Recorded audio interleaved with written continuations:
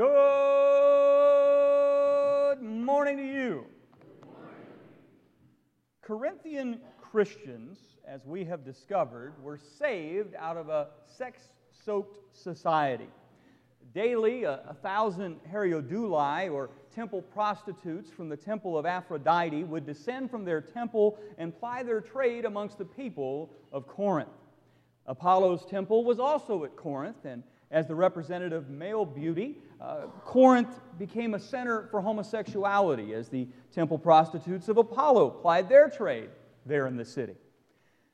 Ancient Corinth was a prosperous port city that we mentioned in our very first sermon together. It's a place where the geography was such where ships would avoid a long trip all the way around the isthmus. By coming to the port, large ships would offload all their contents to a waiting ship on the other side. Smaller ships would be dragged on rollers across the city. Either way, sailors knew that a trip to Corinth meant a few extra days at port, and they were always cheered at that report.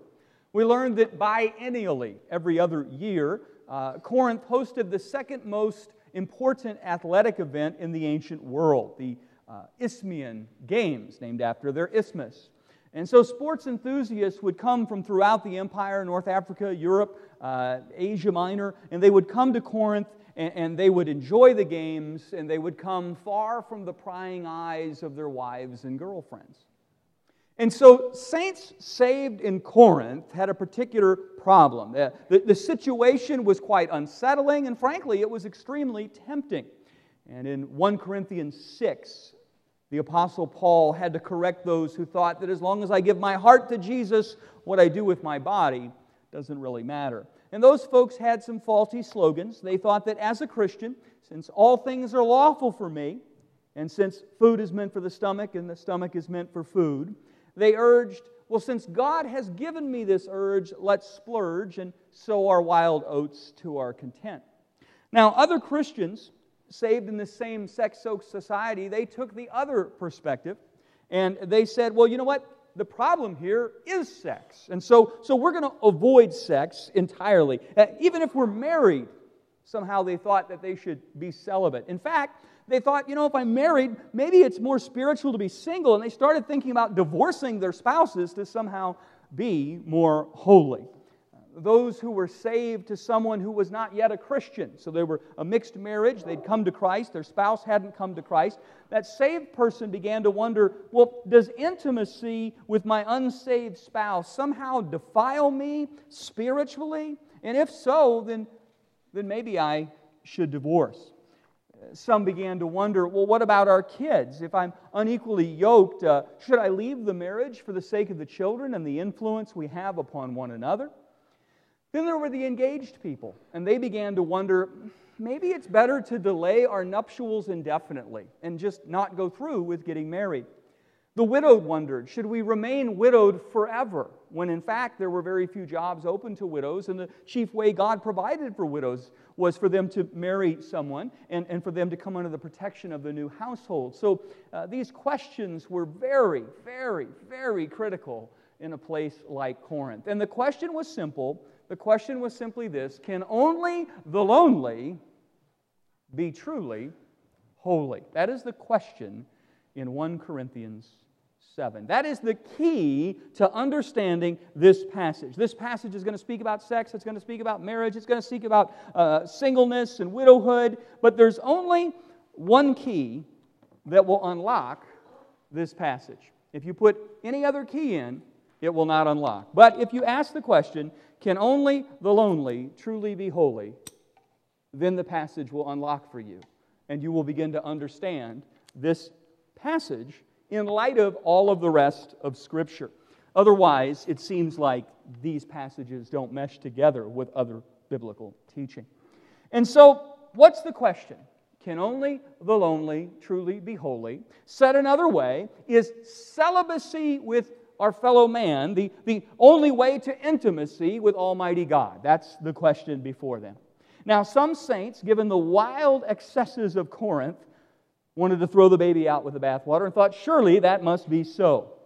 I want you to notice, we've said it before, that Satan always seeks to twist God's truth. And so to those saints in chapter 6, Satan was twisting truth towards an unbridled license, leading to sexual promiscuity that was unbiblical. And here in chapter 7, there's a completely different kind of twisting towards unbiblical restriction that led to sexual repression that also wasn't God's plan for His people. Both groups are wrong, and both groups need to be set right. With that in mind, we've already invested 2 Sundays together in this passage, and we're going to conclude our time in 1 Corinthians 7 today. And we're going to finally answer the final portions of the question, can only the lonely be holy? And so if you would turn with me in the Word of God to 1 Corinthians chapter 7. And 1 Corinthians chapter 7, if you don't have a Bible with you, you can use our blue pew Bible in front of you. It should be on page 1214. Page 1214 of the blue pew Bible. And so as we turn to the Word of the Lord, let's turn to the Lord of that Word and ask Him to bless our time together today. Father, we ask that You would take Your Spirit and speak to us from Your Word to make us into Your people, that we would worship You not just with all of our heart and all of our soul, but also with all of our mind, that we would be transformed by the renewing of our minds through washing ourselves in the Word. It is easy to fall off to the left to licentiousness in chapter 6 and to the right to repressiveness in chapter 7. And instead, You want us to be right in the middle with holiness and joyousness. And so we pray, Lord Jesus, that this would be a fitting conclusion to critical questions that still plague Christians today.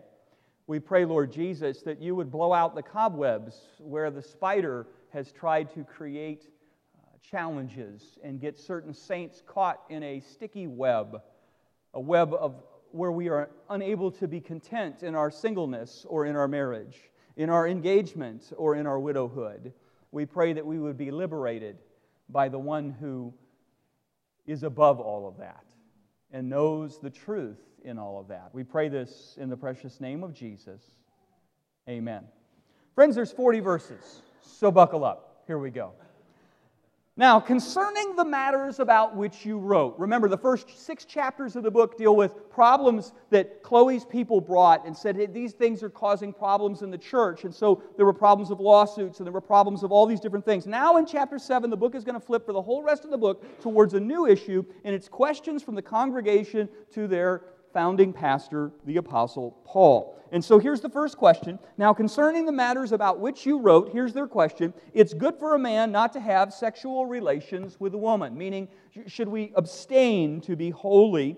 Paul writes, but because of the temptation to sexual immorality, each man should have his own wife and each woman her own husband. The husband should give to his wife her conjugal rights, and likewise the wife of her husband. So it's not just spiritual marriages, but true marriages in every sense, and a one-flesh relationship within those biblical marriages. Verse 4, for the wife does not have authority over her own body, but the husband does, and likewise the husband does not have authority over his own body, but the wife does. This isn't misogyny, this is mutual reciprocal giving of oneself for the other person's betterment. Verse 5, do not deprive one another, except perhaps by agreement for a limited time, that you may devote yourselves to prayer. But then come together again, so that Satan may not tempt you because of your lack of control. That is, one of the purposes of marriage, not the chief purpose of marriage, but one of the purposes of marriage is to help us to be holy in a world that isn't. Verse 6, now, as a concession, not as a command, I say this. I wish that all people were as myself I am. Paul was single. But each one has his own gift from God. So singleness is a gift, just as a marriage partner is a gift. But each one has his own gift from God, one of one kind and one of another. To the unmarried and to the widows, I say it's good for them to remain single as I am. You're not second-class citizens. You're not defective. You're not unloved. You're not unlovely. But if they cannot exercise self-control, they should marry, for it's better to marry than to burn with passion. Given the condition of our world, it may well be that the best thing for you is to find one in whom you are to be with. To the married, I give this charge, not I, but the Lord. Meaning the Lord didn't speak on something he's going to talk about in another minute. But right now, to the married I give this charge, not I but the Lord. This is what Jesus taught. The wife should not separate from her husband. So if two believers are married, you ought not divorce each other. But if she does, she should remain unmarried or else be reconciled to her husband. And the husband should not divorce his wife. Now to verse 12. To the rest I say, I, not the Lord. Not meaning this is less true than the first thing, but rather that Jesus never spoke about what happens to mixed marriages and unequally yoked people. To the rest I say, I, not the Lord, that if any brother has a wife who is an unbeliever and she consents to live with him, he should not divorce her. Stay married. If any woman has a husband who is an unbeliever and he consents to live with her, she should not divorce him. Stay married. For the unbelieving husband is made holy because of his wife, and the unbelieving wife is made holy because of her husband. They're not made saved by the union, but the believer is not contaminated by this marriage. Otherwise, your children would be unclean, but as it is, they are holy. But if the unbelieving partner separates, let it be so. So if the unbeliever wants out of the marriage, you don't have to keep them if that will only lead to friction and problems. Let it be so. In such cases, the brother or sister is not enslaved. For how do you know, God has called you to peace. For how do you know, wife, whether you will save your husband, or how do you know, husband, whether you will save your wife? That is, just because you're married to them doesn't mean they're going to get saved. And so if they want to go, you could let them go. Only let each person lead the life the Lord has assigned to him. Oh, now the passage is going to take a shift, isn't it? It's moving to contentment under God's sovereignty, and that's important. That's where we're going to be today in verse 17 onwards. And to which God has called him. That is, God has put you in singleness or marriage or widowhood. He has providentially placed you. This is my rule in all the churches. You don't have to live in messed up Corinth for this to be true. This is for all Christians everywhere in every place, including North Jersey.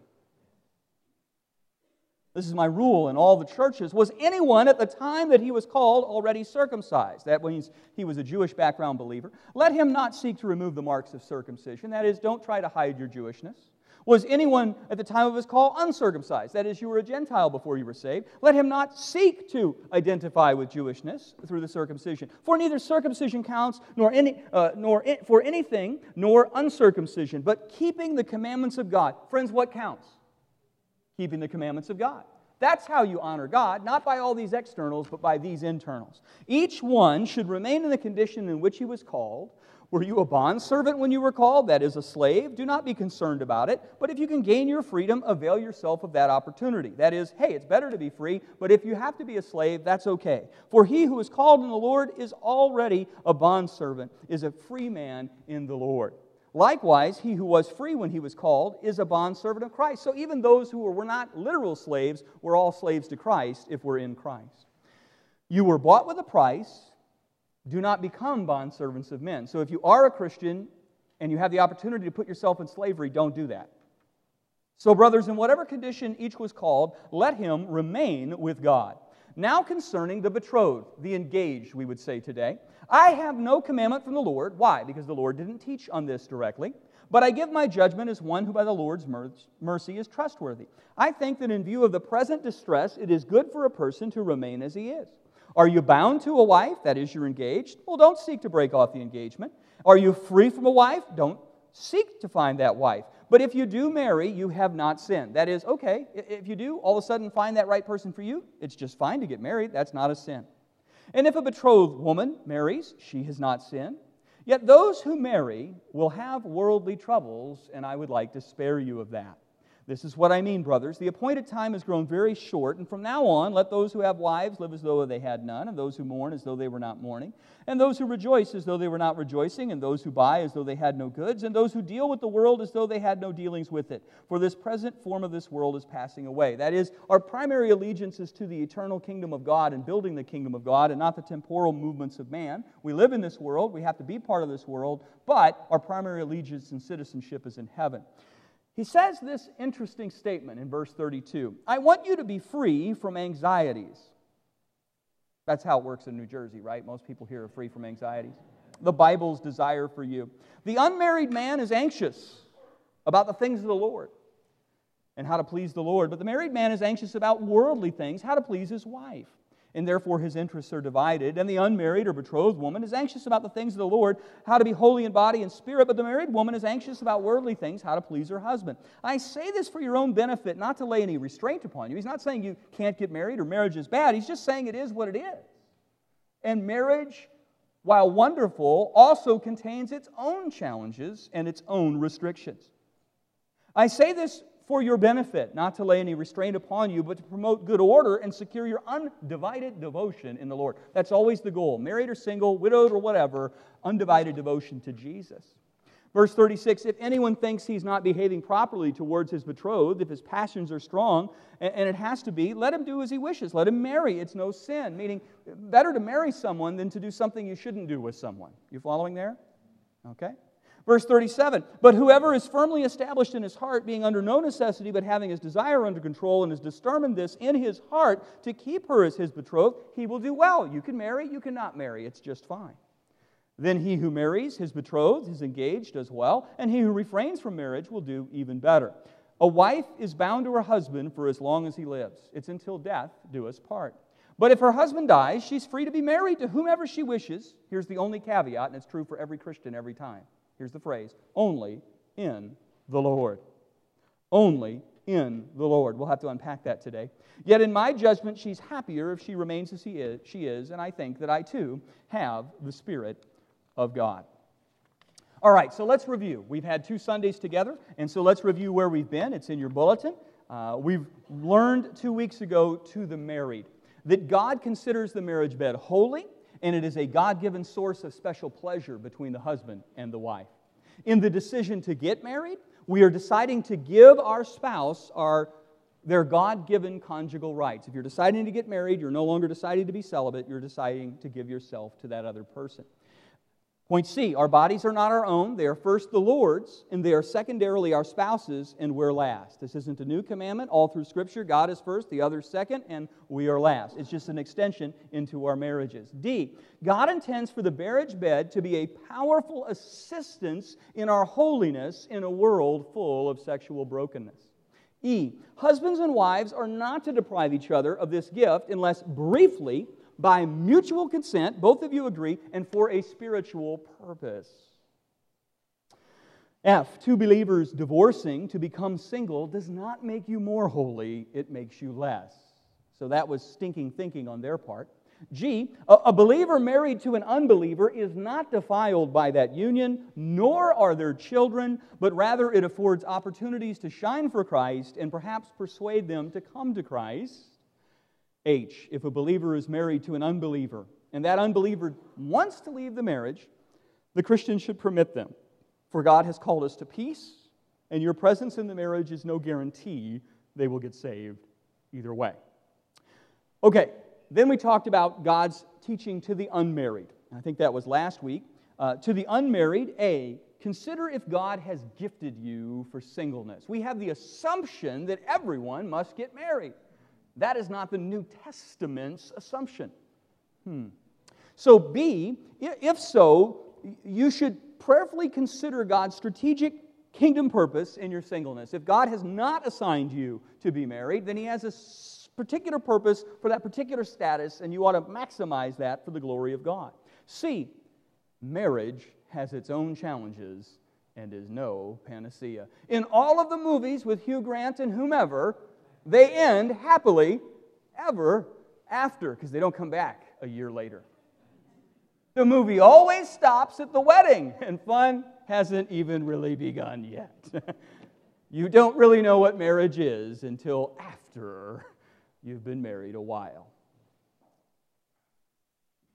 C, marriage has its own challenges and is no panacea. D, if you determine that God's plan is not for you to be single, that it's clear in your heart that you're meant for a helpmeet, then you are to feel free to marry so long as you do it biblically, and that is in the Lord. We'll talk about that in a moment. And that brings us to point 3.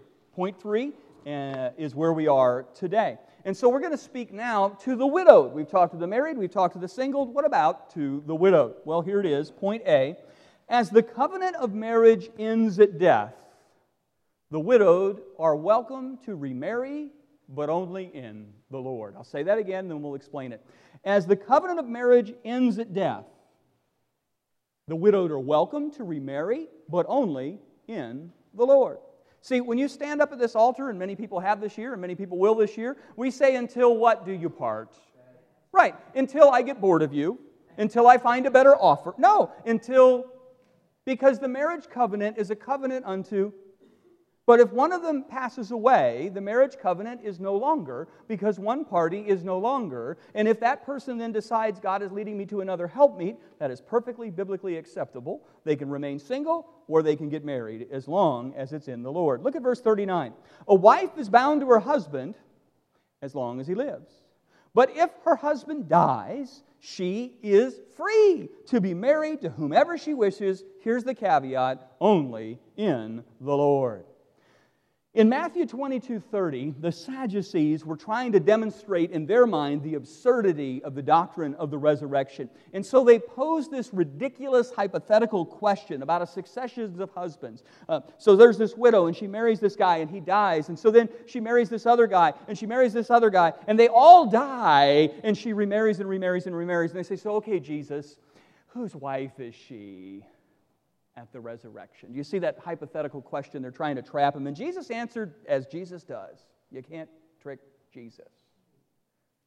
You neither know the Scriptures nor the power of God. For in the resurrection they neither marry nor give in marriage, but are like the angels in heaven. Meaning that, hey, you know what? In heaven, marriage doesn't matter. Marriage doesn't matter. Our marriage covenant ends with till death do us part. And so if your spouse has died and you're here today, or you're here within the sound of my voice on the web, and you are now widowed, you need to understand that you have the very same freedom as any other single person to marry or to not marry. Here is the only proviso, and it's true for every single widowed or never married. It is this: a wife is bound to her husband as long as he lives, but if her husband dies, she's free to be married to whom she wishes. And what are the next words? Only in the Lord. That's the key. So that is, this marriage you're pursuing, widowed or single, must be a marriage that God is ordaining. You know what the preacher says, right? What God has put together, let no man separate. It's not what two folks warm for each other's form with the urge to merge has put together. Do you follow? Okay. So,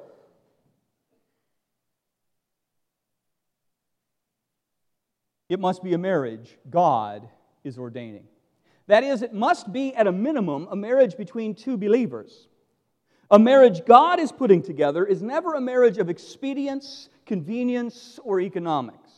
It must be God saying, I have a new helpmeet for you. This person is suitable for you. Where you have deficits, they have strengths. Where you have strengths, they have deficits. And the two of you can go together in harmony in a world of fragmentation. I have a new helpmeet for you, God is saying. That's God's good gift to you, if that's the case. And you have every freedom under heaven to enjoy that gift. But you also have the freedom to remain single if you desire.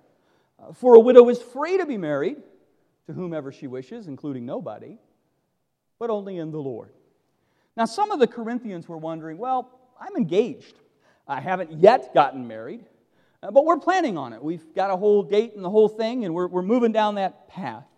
And you know, we're both Christians, and we both love Jesus, but maybe we should just stay single to stay more holy. Because remember, some of them thought that sex itself was bad, and married people tend to have sex. And so they were wondering if maybe they just shouldn't get married.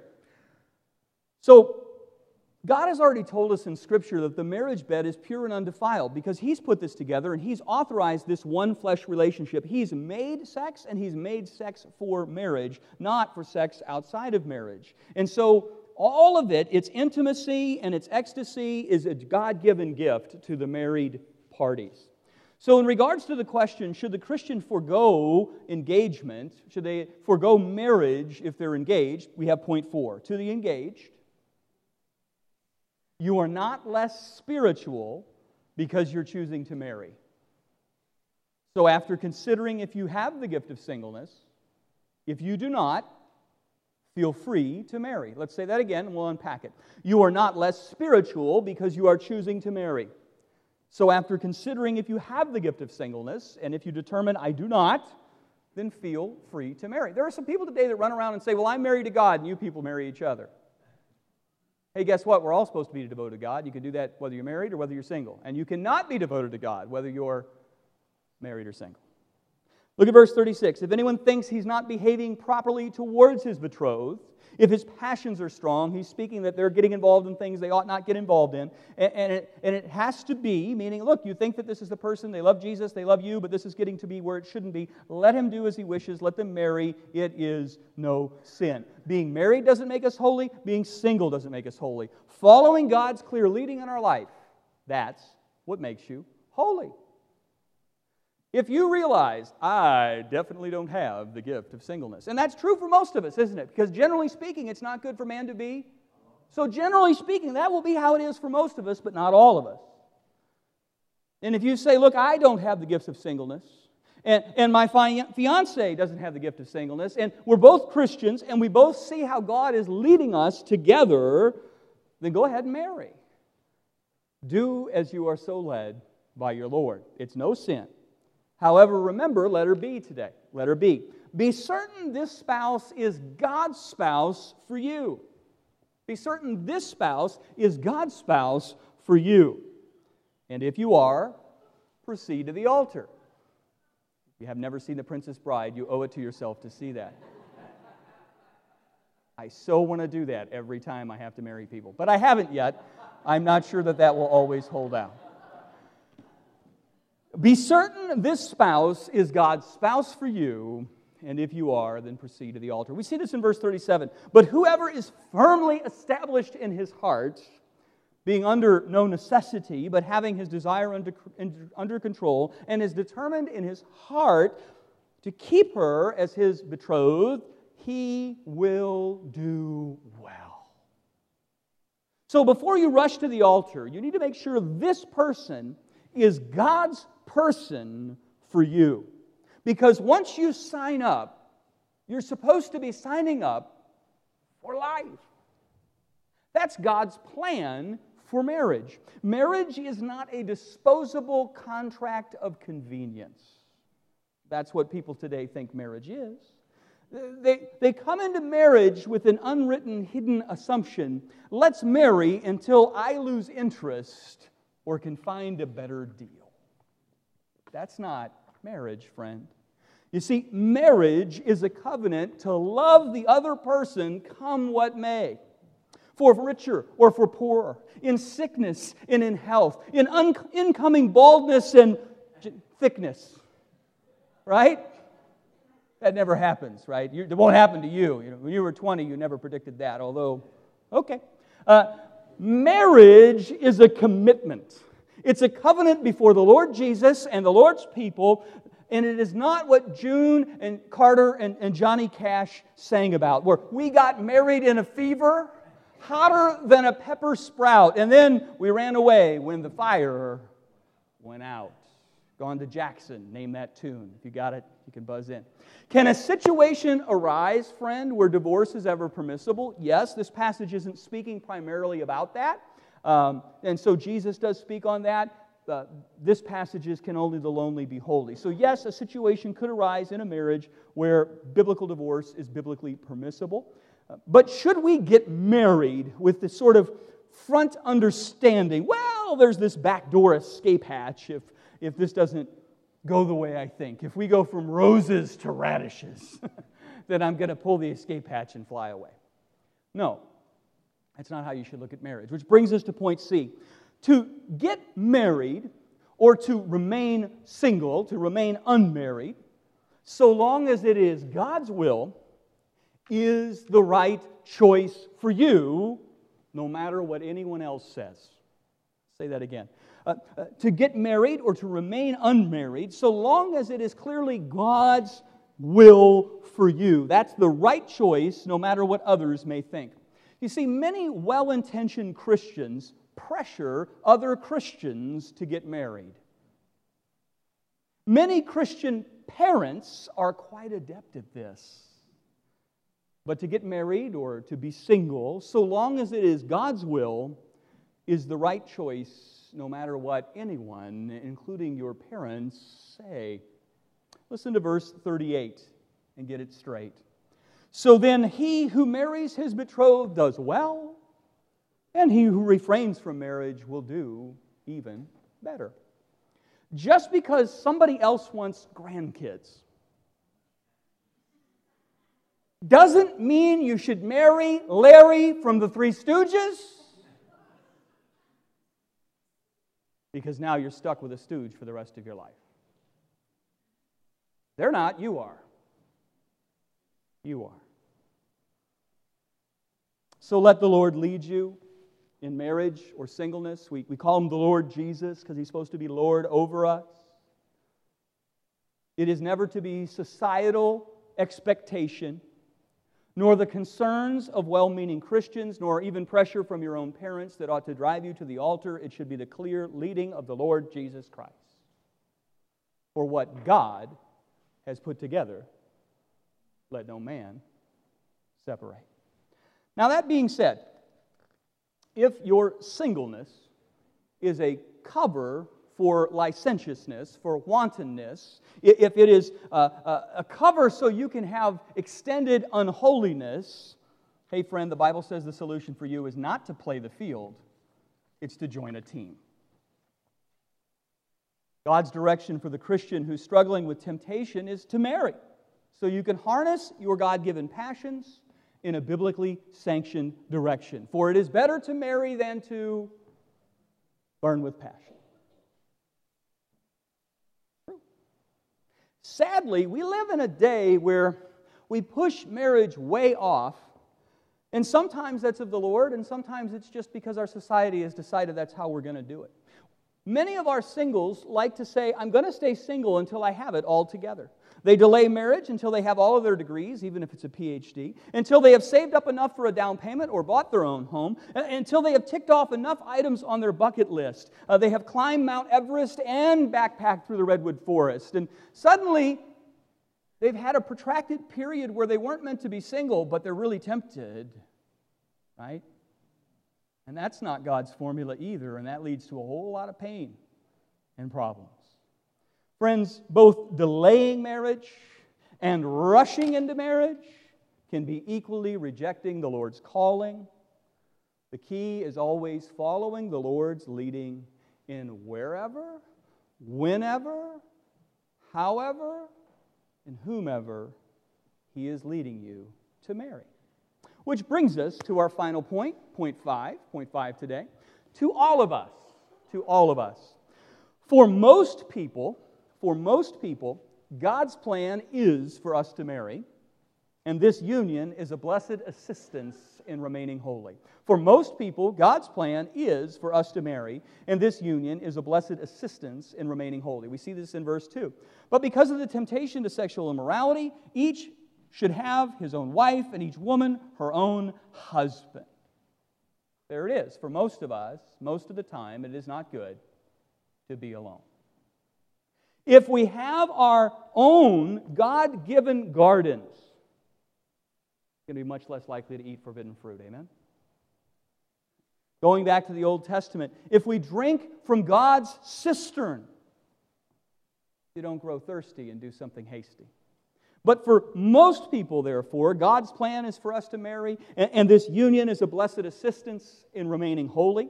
Verse 2, but because of the temptation to sexual immorality, each man should have his own wife, and each woman her own husband.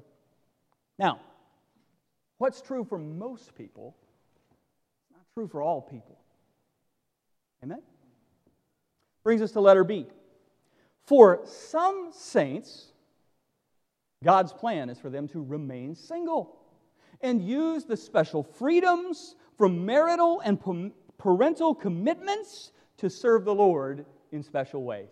For some saints, God's plan is for them to remain single and to use the special freedoms from marital and parental commitments to serve the Lord. And so look at verse 27 through 35. Are you bound to a wife? Don't seek to be free. Are you free from a wife? Don't seek a wife. But if you do marry, you've not sinned. And if a betrothed woman marries, she hasn't sinned. Yet those who marry will have worldly problems. And I want to spare you of that. This is what I mean, brothers. The appointed time has grown very short. From now on, let those who have wives live as though they have none, and those who mourn as though they were not mourning, and those who rejoice as though they were not rejoicing, and those who buy as though they had no goods, and let those who deal with the world as though they had no dealings with it. For the present form of this world is passing away. Meaning, you can get swept up in all of this life, but really you're supposed to be building towards the kingdom of God, which is eternal. He says, I want you to be free from anxieties. Verse 32. The unmarried man is anxious about the things of the Lord and how to please the Lord, but the married man is anxious about worldly things, how to please his wife. And his interests are divided. And the unmarried or betrothed woman is anxious about the things of the Lord, how to be holy in body and spirit, but the married woman is anxious about worldly things, how to please her husband. I say this for your own benefit, not laying any restraint upon you, but to promote good order and to secure your undivided attention and devotion to the Lord Jesus. So, single saints have wonderful freedoms that married saints forfeit when they get married. Did you hear that? What do married saints do? They forfeit certain freedoms. So some of you are having challenges in your marriage because one of you isn't forfeiting. You've chosen to come together, but you will still want to live apart in certain ways. Single saints have wonderful freedoms that married saints forfeit in choosing to marry. Marriage is good. So is singleness. Singleness is a gift, and you ought not look that gift horse in the mouth. You ought to grab that gift by the reins and harness the gift of singleness to the glory of God. That's what this text says, doesn't it? Very clear. And if that's not God's plan for you, if you're single right now because God hasn't sent you that spouse, you don't have the gift of singleness, and you're waiting, then point C is for you today. Point C, if we decide to marry, it must be in the Lord. It must be in the Lord. What does that mean? That means it must be to another Christian who's seeking to honor Jesus. And not all Christians are seeking to honor Jesus. It must be in the Lord, which means it's to another Christian, another born-again believer, who is also pursuing Jesus. Verse 39, a wife is bound to her husband as long as he lives. But if her husband dies, she is free to be married to whomever she wishes, only in the Lord. So what does it mean to be only in the Lord? Well, it means to be, as Scripture says in other places, to be equally yoked. You've heard that, right? And the imagery there is you put two animals together and you ride them into where they're going to go. You have a wagon and you hitch the two together. You know the old phrase, we're getting hitched, right? And so you'd hitch these two animals together. Okay. To be equally yoked, you cannot take a horse and a pig, tie them together, and hope that one doesn't destroy the other. Some horses marry pigs, don't they, friends? Yeah. You cannot pull the family wagon together at the pace and in the race that God wants you to do if a horse marries a pig. There is inherent incompatibility. And that's going to tear each other apart when they try and move where? In the direction of their natural inclination and affection. The horse wants to plow, and the pig wants to root in the mud. It will become a divided house from the moment it is founded. And friends, we know a thing or two about houses that are divided. They're very hard to make stand. Amen? So instead of union, a union of unity under Jesus' authority, there will be a conflict of direction and affection, and that is not God's intention for your decision. What specifically does it mean to be equally yoked? Okay? At a minimum, it means a horse is yoked to another horse. That is, a believer has only biblical freedom to marry another believer. You have no biblical right to marry a non-believer if you're a believer. You have none. We see this explicitly in 2 Corinthians 6:14, where the Scriptures declare, do not be unequally yoked with who? Unbelievers. Do not be unequally yoked with unbelievers. For what partnership has righteousness with lawlessness? Or what fellowship has light with darkness? Or what accord has Christ with Belial? Or what portion does a believer share with the unbeliever? What agreement has the temple of God with idols? For we are the temple of the living God. Now we're going to see this implicitly in 1 Corinthians 9:5. It's explicit in 1 Corinthians 6. It's implicit in 1 Corinthians 9:5. In 1 Corinthians 9:5, Paul says, do we not have the right, as an apostle, to take on a believing wife, as do the other apostles? See, he had every right to receive support for his ministry and for them to support his family. He says, do we not have every right to bring along not just a wife, but a believing wife? And indeed he did. God had called him to singleness, so he didn't. But he had the right. You see, believers are only authorized by the Lord Jesus to marry other believers. Any other decision is a violation of the Lord's clear direction, and that's why this church won't marry two people unless they're born again. And some people don't like that, and I'm sorry for that. But I only have the authority to marry based on the authority of the Lord Jesus. It's His church, not my church.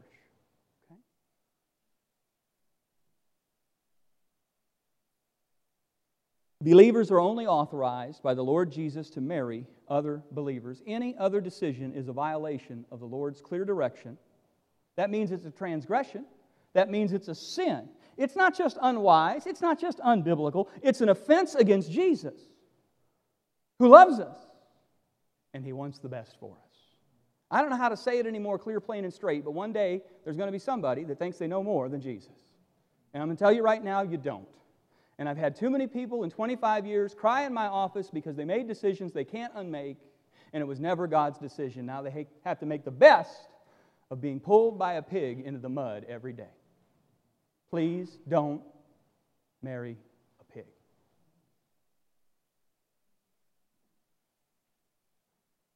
Now, if you found yourself in that situation, you need to listen to last week's sermon because the passage addresses it. If you already found yourself in that situation, God isn't saying turn tails and run and make things undone. He is not. But rather, you need to lean on the Lord's grace in that space. But if you are right now thinking of marrying an unbeliever, you need to stop listening to the voice of the deceiver. That is not God's plan for you, and you go down this road to your own personal peril. And I'm sad to say many saints have made that decision. They thought they knew better than Jesus, but they didn't. You see, friends, Jesus is the author and perfecter of our faith. Jesus knoweth the way because He is the way. Jesus is the only wise God. Be very careful who you let into your heart. Because the Bible says the heart is deceitful above everything and desperately sick. Who can know it? Matters of the heart, if left to run on their own, well, they can cloud matters of faith, and they will make matters of obedience near impossible. And so I'm going to say this, and it's unpopular, but I think it's true. You ought not date unbelievers. Why do you date people? Because you might want to marry them. What happens when you date people? Sometimes you fall in love. Hey, sometimes evangel dating works out. And that's always what everybody goes, well, so-and-so was dating a pig, and the pig became a horse. Of course. And let me tell you, it's the exception that proves the rule. If I take a hammer and I hit my hand, most times it's going to hurt. One time I might miss. Yay! The other 50 times I'm going to practice my sanctification. Christians, you need to understand, you can befriend anyone. You ought to share Christ with everyone, but you should only date believers. And you should only date those who are as keen to follow Christ as you are. You see, two horses can be linked together. But if one is an obedient Clydesdale ready to pull for the Lord with all their might towards the Lord's goals, and the other is a disobedient kind of nag who kicks and bucks and is forever pining to go its own way, then I'm going to tell you what, you're not equally yoked even though you're both horses. I get people who go, wow, they got saved 34 seconds ago when you told me how to do that to be married at Calvary. I said, why don't we wait a while and see if they're saved or if they're just conveniently saved. And even if they are saved, if you're white hot for Jesus and they're lukewarm, you're going to have a problem. You see, being a Christian is the minimum requirement, not the maximum requirement in what it means to be equally yoked. Say you find somebody who's another believer. Well, that's great, but that's just the minimum you should be looking for. If you are both on fire for Jesus, that's fantastic. But if you're on fire for Jesus and the other person says, I'd rather be at the shore than in Jesus' house, are you equally yoked? Probably not. So what are you going to do when you are yoked? Possibly not be in Jesus' house.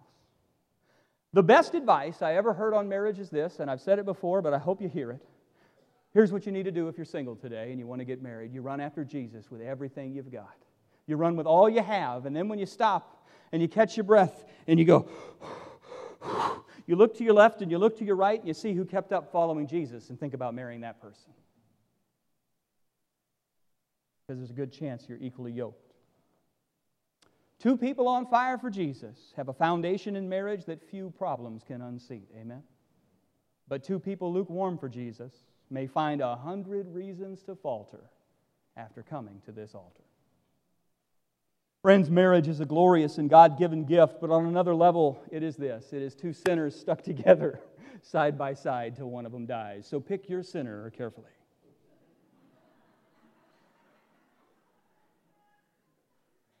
Make sure that it's God's best for you, not merely some expedient in the moment, or you may painfully regret it. And that brings us to point D. Point D is again a point for everyone.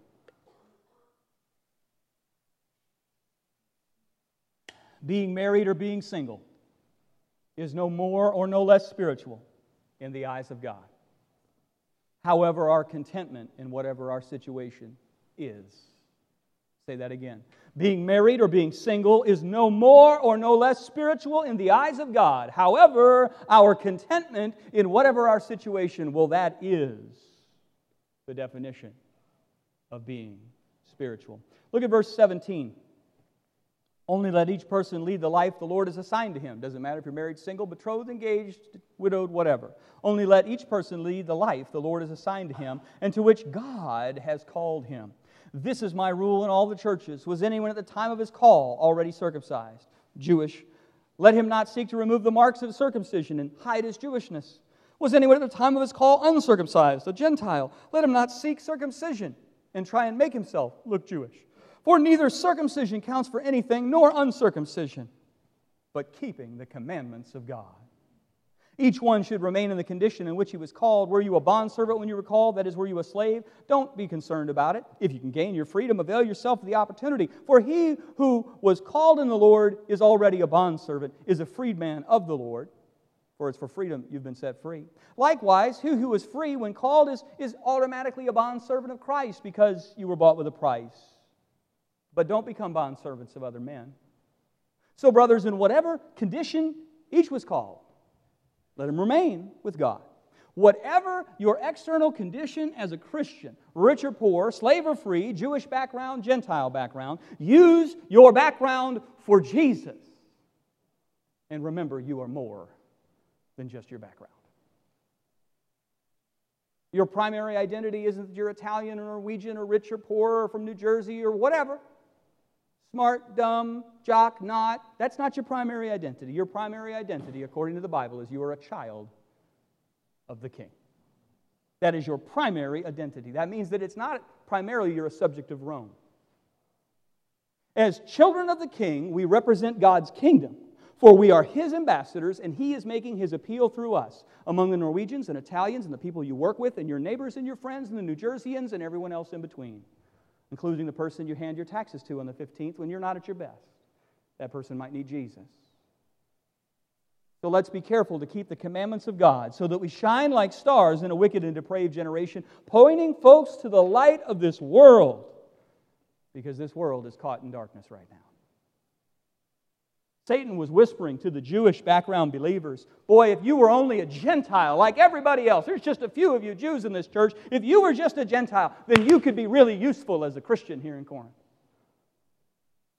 And they were tempted to undergo a crude, painful procedure called epispasm, so that when they went to the Roman public baths that everyone went to, they would not be identified by their Jewishness. To the Gentiles, Satan would also whisper, hey, if you were only a Hebrew, you would be better rooted in the faith. You'd be more valuable to the faith. Aren't all the apostles basically Jewish? But you're not. So you should maybe fix that. Friends, our first birth is of no consequence to our service to Jesus.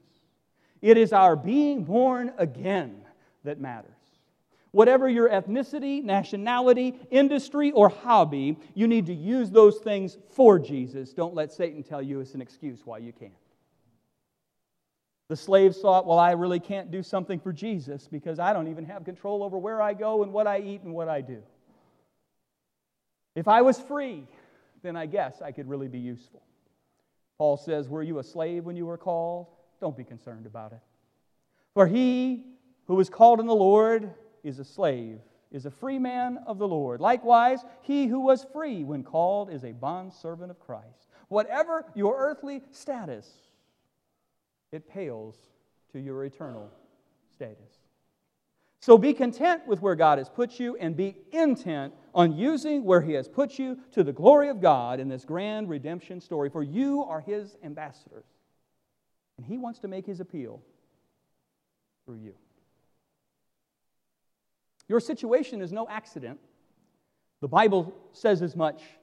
It says it is God's providential intent who you are and why you're here at this time. You might want to write in your Bibles next to this passage, Acts 17:26. Acts 17:26. Because Acts 17:26 is clear on this. The Bible says, from one man He made every nation of men so they should inhabit the whole earth, and He determined the time set for them and the exact places where they should live. You're here in your industry, in your hobby, in your proclivity, in your ethnicity, in your nationality, to be an ambassador for Jesus tomorrow. Where you live and whatever your current situation is not the issue. The issue is, are you using these opportunities for the glory of God? Are you a nurse for Jesus? Are you a quilter for Jesus? Are you a runner for Jesus? And are you content in that context? You see, 1 Timothy 6:6 says this, but godliness with contentment is great gain. For we brought nothing into the world, and we can't take anything out of the world. But if we have food and clothing, with these we will be content. But those who desire to be rich fall into temptation, into a snare, into many senseless and harmful desires that plunge people into ruin and destruction. For the love of money is the root of all kinds of evil, and it is through this craving that some have wandered away from the faith and pierced themselves with many pangs. Now, friends, did you know Paul not only preached this, he lived this? In Philippians 4:11, the Apostle Paul says this, not that I'm speaking of being in need, for I have learned in whatever situation to be content. I know how to be brought low, and I know how to be abounding. In any and every circumstance, I've learned the secret of facing plenty and hunger, abundance and need, and I can do all things through Christ who strengthens me. And that chiefly has to do contextually, as John Mealy could tell you, with contentment. How do you be content in a world that is relentless, that you would not be content? Whole advertising industry is based on you need something else. The answer is through Christ. I can learn to be content.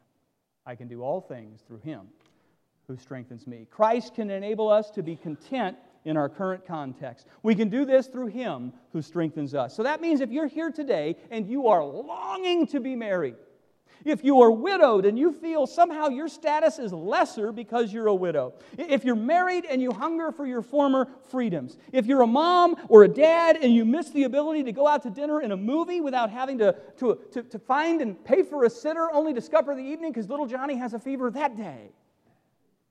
Because he always has a fever that day. Date night, right? If Satan is whispering, your life would be better if you had another. There's a lie in your head that has said, I could serve Christ better if it were not for this. I could experience the release of God's peace and enjoy His joy if only I had that spouse, or at least didn't have this one. Friends, hear the word of the Lord from you today. Being married or being single is no less spiritual in the eyes of God. However, our contentment in our situation, that's what matters to Jesus. There's one final principle in regards to our contentment, and it is this, letter E today. Contentment does not preclude our betterment. Contentment does not preclude our betterment. God is not consigning us to some kind of fatalism. Contentment does not preclude our betterment because God is not consigning us to some kind of fatalism. Verse 21, were you a bondservant, that is a slave, when you were called? Don't be concerned about it. But if you can gain your freedom, avail yourself of that opportunity. What's he saying? Be content as a slave, but you don't have to remain intent to be a slave. Be content where you are, but the doctrine of contentment doesn't preclude our advancement. And so what does that mean? Let's put it just in a very basic way. If you're a bus driver today, and there's absolutely nothing wrong with being a bus driver, you're getting up and doing the job that God has assigned to you, nobody should look down at you, they should not think less of you, you are going and you're doing something that is productive in society. If you are a bus driver, then you should be content. Thank God that I have a steady job. But if God is putting on your heart that you need to go to night school because you really don't want to be a bus driver, you want to be a computer programmer. You don't want to have people say the fare is unfair. You'd rather be in a cubicle and never talk to anybody. That's what you'd rather do? That's okay. Then you can go to night school and you can prepare for something better. You just have to remain content in the now. Okay? The doctrine of Christian contentment does not preclude our betterment. The Scriptures actively call the Christian to improvement.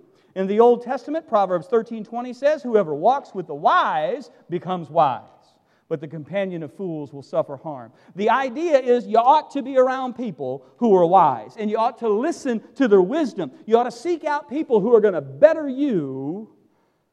But if you hang out with those who lack wisdom, you're going to probably be tempted to join in their foolishness.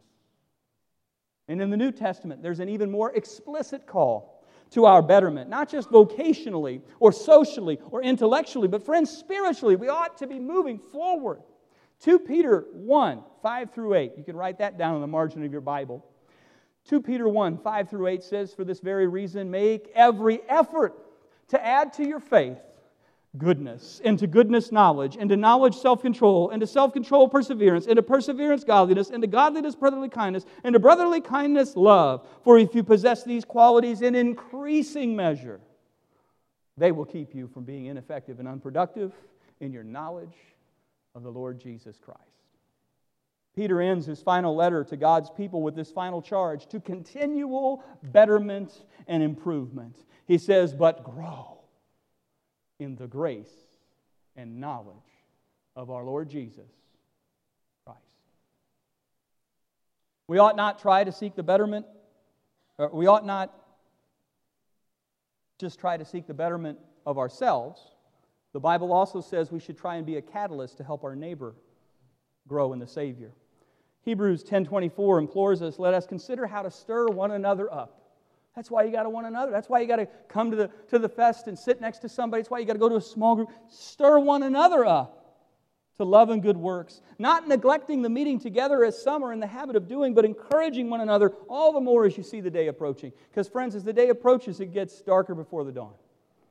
And so the saints need to be a light to one another when they get scared and wanting to turtle instead of shining. The outworking of the gospel in our lives is not just spiritual, it's also very practical. Ephesians 4:28 makes this clear. Let the thief no longer steal, but rather let him labor, doing honest work with his own hands so he may have something to share with anyone in need. See, the presence of the Holy Spirit ought to change us.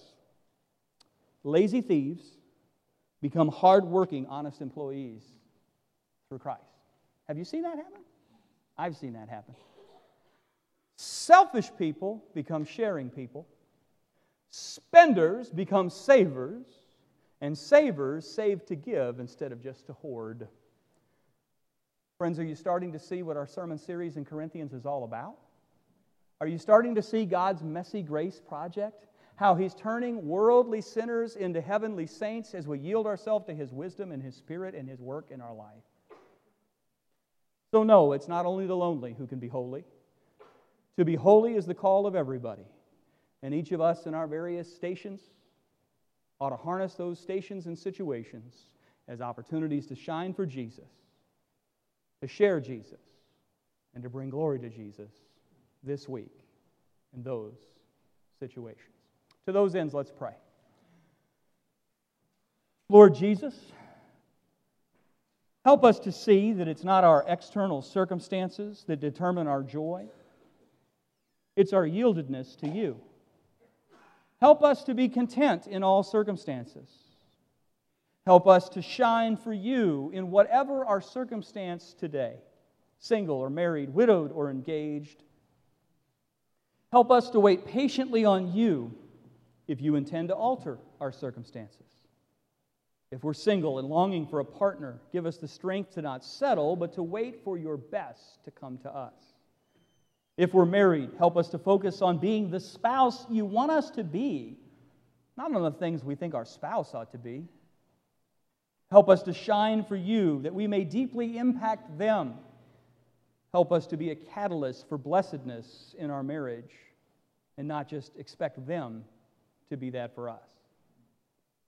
Father, please remind the widow that they are loved, that they are not second-class citizens, that you are the defender of the widow and the orphan, and there are no second-class seats in the chariot to heaven. Help them to find unique ministry outlets in their widowhood. And if you so lead, help them to consider if you have another for them in the future, but only learn to let us be content in all circumstances. For this is the will of God. Amen.